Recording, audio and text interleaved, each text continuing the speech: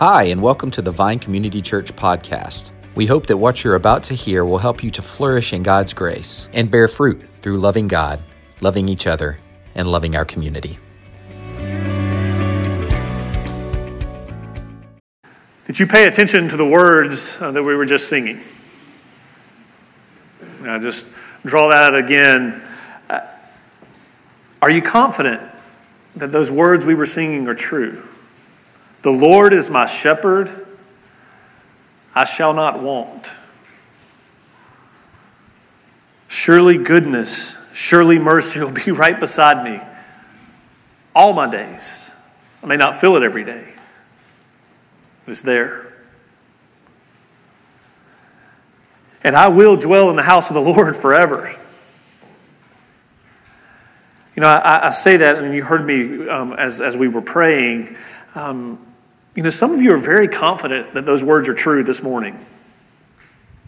Some of you are not sure about those words at all, and probably most of you are somewhere in between, depending on what we're talking about as we come in here together today. But wouldn't it be great to be able to say, that I live in confidence every day that there is someone who will always be with me, no matter what's going on around me, no matter what I'm facing today, there is someone of whom I can truly say, He will not leave me. He will be with me. And He will change me in all the places that I need to change. Today we're continuing in our series from the book of Philippians. This series we've entitled Becoming Confident in Christ. And we come to another passage, the next passage in line is chapter 2, verses 2 through 13. And as we come to this, I remind you, though, that the Apostle Paul is talking here. And as he's talking, he's writing, we've said this each week, but he's writing from house arrest, where he is chained to a guard 24 hours a day, 7 days a week. All right, so in that context, he's not sure that he's ever going to see the people at Philippi, this church that he planted. He's not sure he's ever going to see them again, but he loves them dearly. He loves them deeply. You see that in the passage in a minute. And he's encouraging them that no matter what happens to him and no matter what they face in this life, they can be confident in Christ because it is God who is working in them. And so we look to chapter 2, verse 12 through 13. And I want to ask you as we turn to the Word, I want to ask you to pray the following with me out loud. It'll be up here on the screen. We're going to pray it together if you're willing.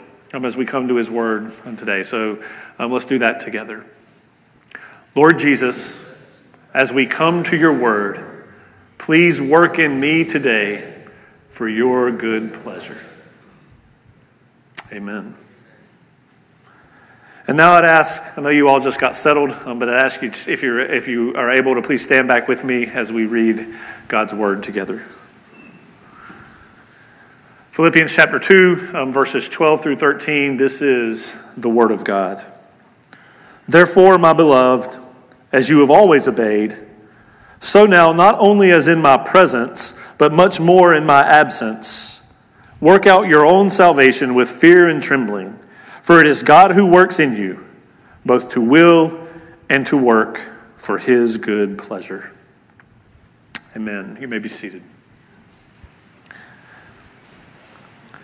So our passage starts with the phrase, therefore. If you've been around here very long at all, you know, what question do we ask when you see the word therefore? What's it there for? The word therefore, what is the therefore there for? Okay? We want to ask that question when we're going through Scripture. And so he starts with, therefore, my beloved. The therefore in this case is referring to the passage that Pastor John taught us last week. It's one of the most beautiful and pivotal passages of Scripture. It is deep and rich, and I mean, in one week sermon, you can't really get to all that it means. But he taught us last week, in the passage just before this one, that Jesus, who is also God, or who is God, also became man, and he humbled himself, giving up his rights, not giving up his godhood, but giving up his rights. He humbled himself to become like his creation, so that he could be tempted as we are. He was tempted as a man. That's why he had to be fully man. And he could be tempted as we are, yet without sin. That's why he had to be fully God. He alone then, because he was tempted as we are, yet he was tempted without sin, he alone then was able to take the wrath of God on the cross. And so the passage says that therefore God has exalted him, and God has given him the name that is above every name, that at the name of Jesus, every knee will bow. I want to be very clear today for just a minute, again, that when that word says every, whether you agree with it or believe it or not, your knee will bow too. Every knee will bow. Every tongue will confess, not some of them, every tongue will confess that Jesus Christ is Lord, and that's all to the glory of God the Father. So Paul is saying to the Philippian Christians, therefore, because Jesus is your only hope, therefore, because Jesus is the exalted one, because you Philippian Christians have been saved by Jesus, therefore, work out your own salvation with fear and trembling. Now, what do you think of when you hear that? If you've grown up in or around the church, you probably most likely think, or I'll say possibly, well, then I have to work hard to make sure I don't lose my salvation. Or I have to work hard because God is waiting on me to mess up and prove that I'm not his child. Or I have to obey him to keep him happy with me. But if that's where we go, then we need to be reminded today that we cannot work out what God has not already worked in. And so we're going to see today that God's work in you leads to a dependent obedience.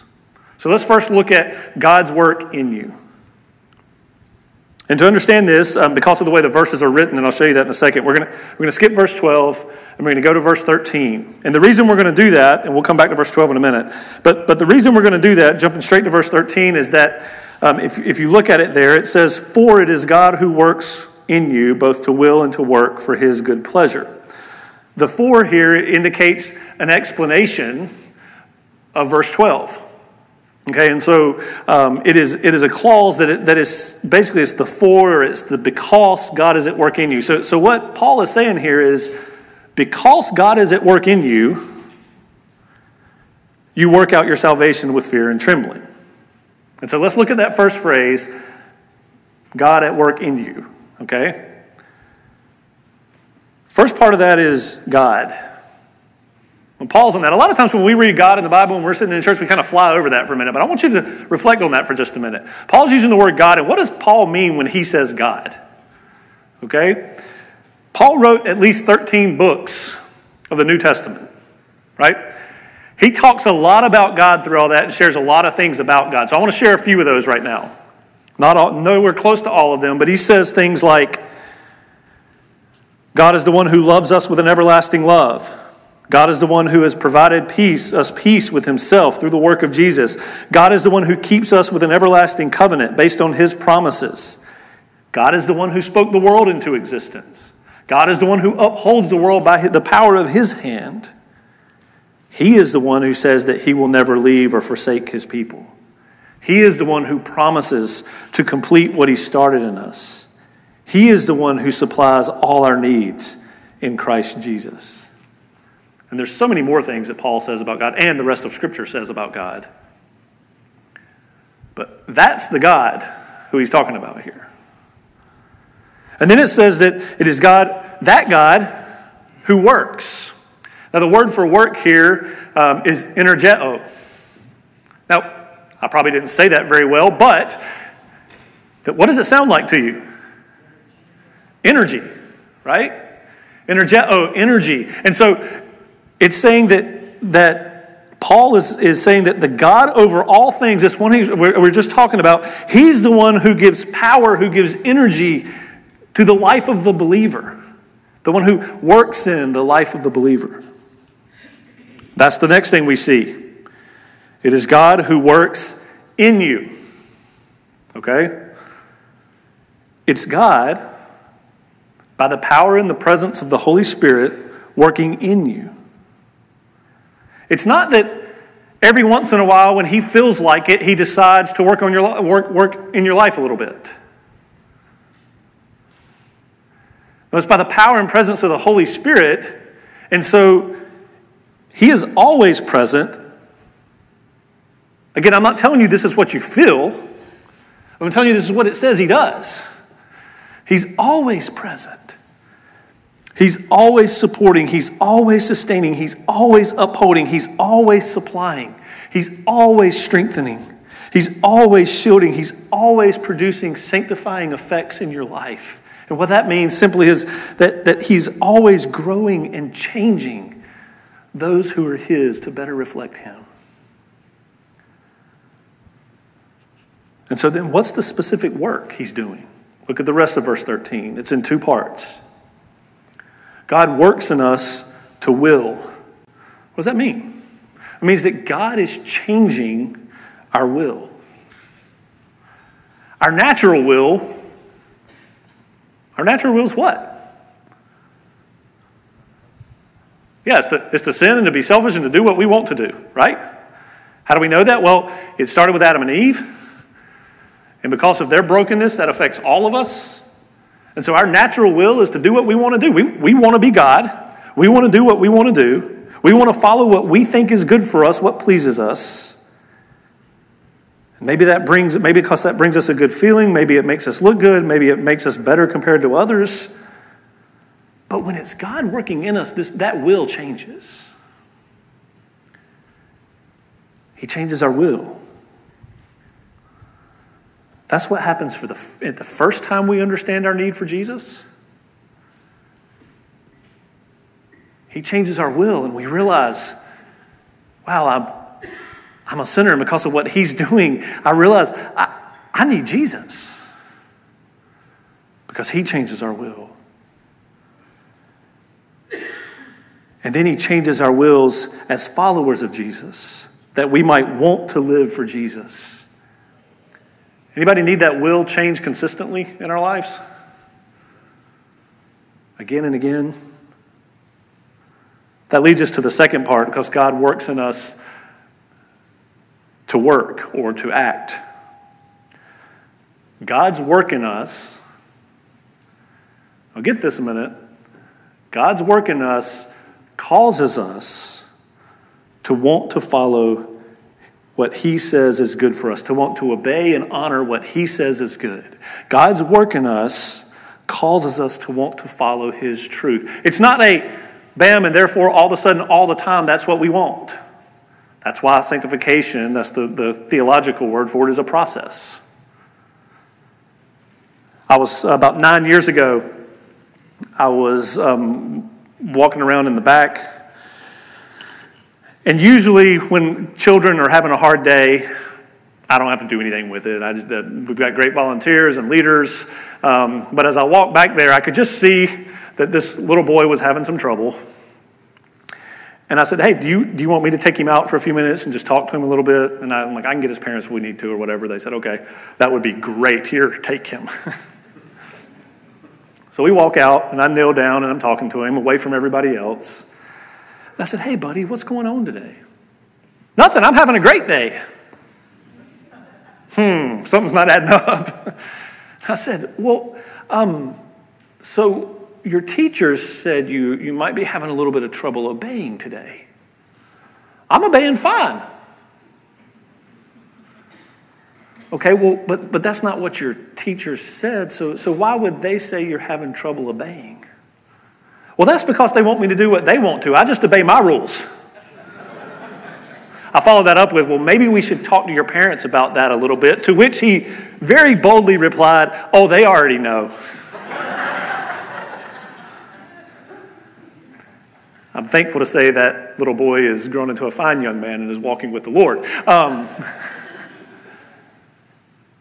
But we use those illustrations with children. But isn't that often reflective of our own hearts? I want to do what I want to do. I'm obeying perfectly the things that I want to obey.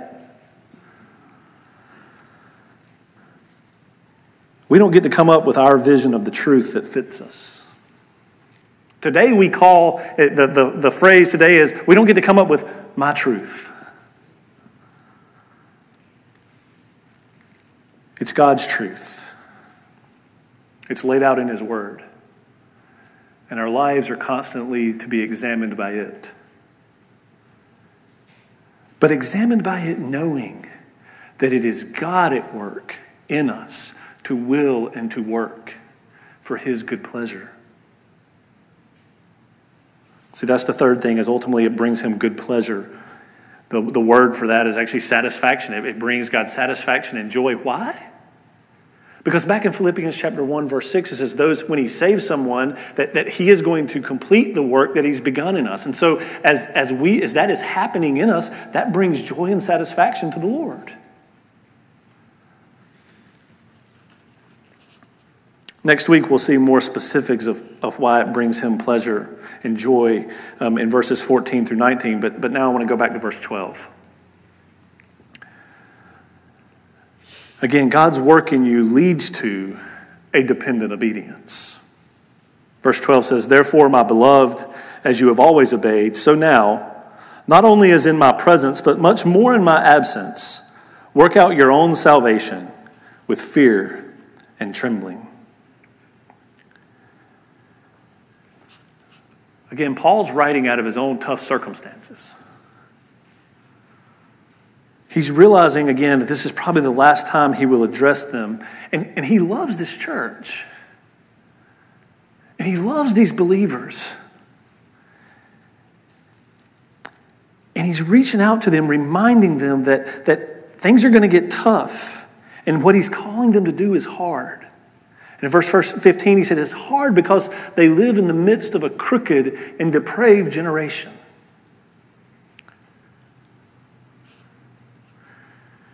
And so he encourages them, hey, you were living this out when I was with you. And I just want to remind you, don't stop living out this salvation that you've been given. Don't stop there, because there's going to be all sorts of things pulling you that you're going to want to rely on, that you're going to want to follow. No, be dependent on God's work in you, on the work of Jesus through His Holy Spirit in you. Even in my absence. In case you can't make the connection for yourselves, and I'm fairly confident you can, we also live in the midst of a crooked and depraved generation. And it's because we let the generation and what the world says is wise and good, be our guide. Or we mix it with what the Bible says. Because some of that sounds better than what we read in the Bible. We don't get to do that. If that's where our hearts are, that should be concerning to us. Paul tells the Philippians and us, we need to stay focused, because God worked in us both to change our will and to enable us to work in obedience to Him. We were dead in our transgressions and sins, our trespasses and sins, it says in Ephesians 2. He made us alive, and He is continuing to work. But it's important to pay attention to the words that he uses here. The phrase. He says, work out your salvation. He doesn't say work toward your salvation. He doesn't say work for your salvation or work on your salvation. He says work out your salvation. Your work does not make you more saved. Jesus makes you saved. And that is all. And when I say you, I mean me as well. That's how we're saved. But in talking to believers, he's saying, but you are a saved son or daughter of God. Work that out. Work out of who you already are. That doesn't mean we're always going to want to do that. It doesn't mean that we will always want to do what God says for us, that we'll always want to obey Him. But it does mean that we will again and again come back to Him in submission and say, Lord, change me and grow me, because you have delivered me.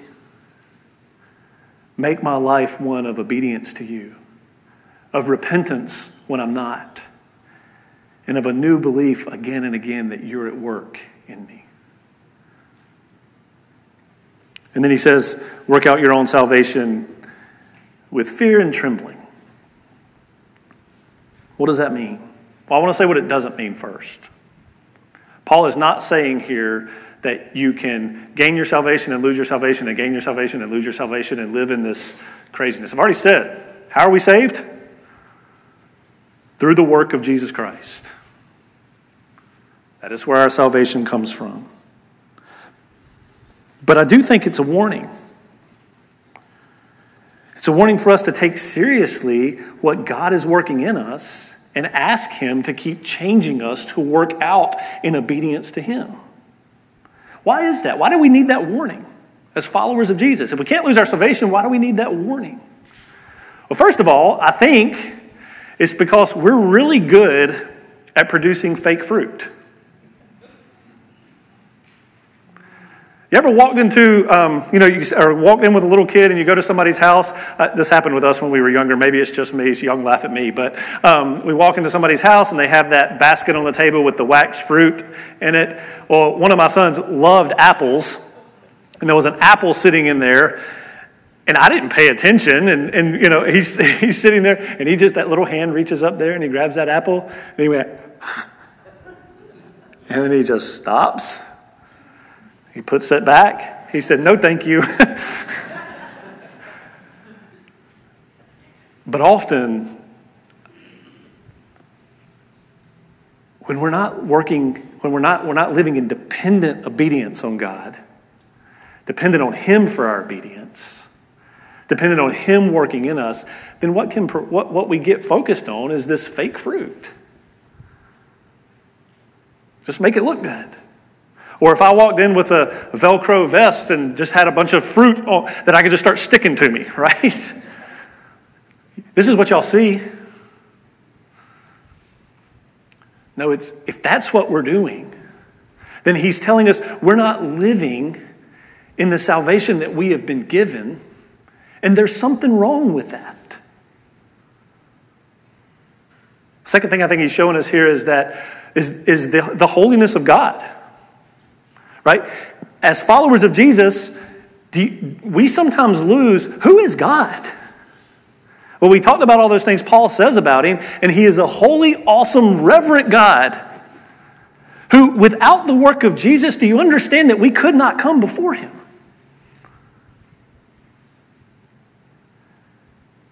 And yet we get to come before him. We get to come before him. Not only as the God of the universe, but the one who has said, I love you, I will not leave you or forsake you, and I'm going to keep working in you.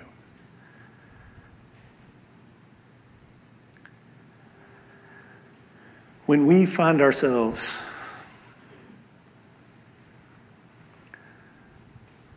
trying to do the work on our own, then who do we become dependent on? I'll give you three options.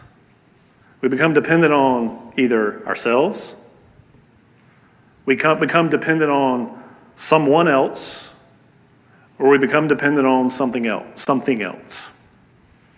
What happens in all those three cases? A few of you shaking your head, some's not good. Yeah, they all let us down. Because it's only the work of God by the power of the Holy Spirit who can change us and cause us to live in dependent obedience. So where does that leave us? One, I pray that if you are here today and you are a follower of Jesus, that you can rejoice in the grace of our Lord and Savior, Jesus Christ. That's one. Rejoice in it. We're going to come to communion in a minute, and we are going to rejoice in that. And don't just stop there. That's the warning. Don't just stop there. Ask him today to work in you and to change you. Change your will again today to want to obey him, to want to follow him, to want to do what he says is good for you. and as he changes us, as God works in us, leading to a dependent obedience, that's good for us. That's good for those around us. And in all of that, it brings glory and honor and pleasure and satisfaction to our great God.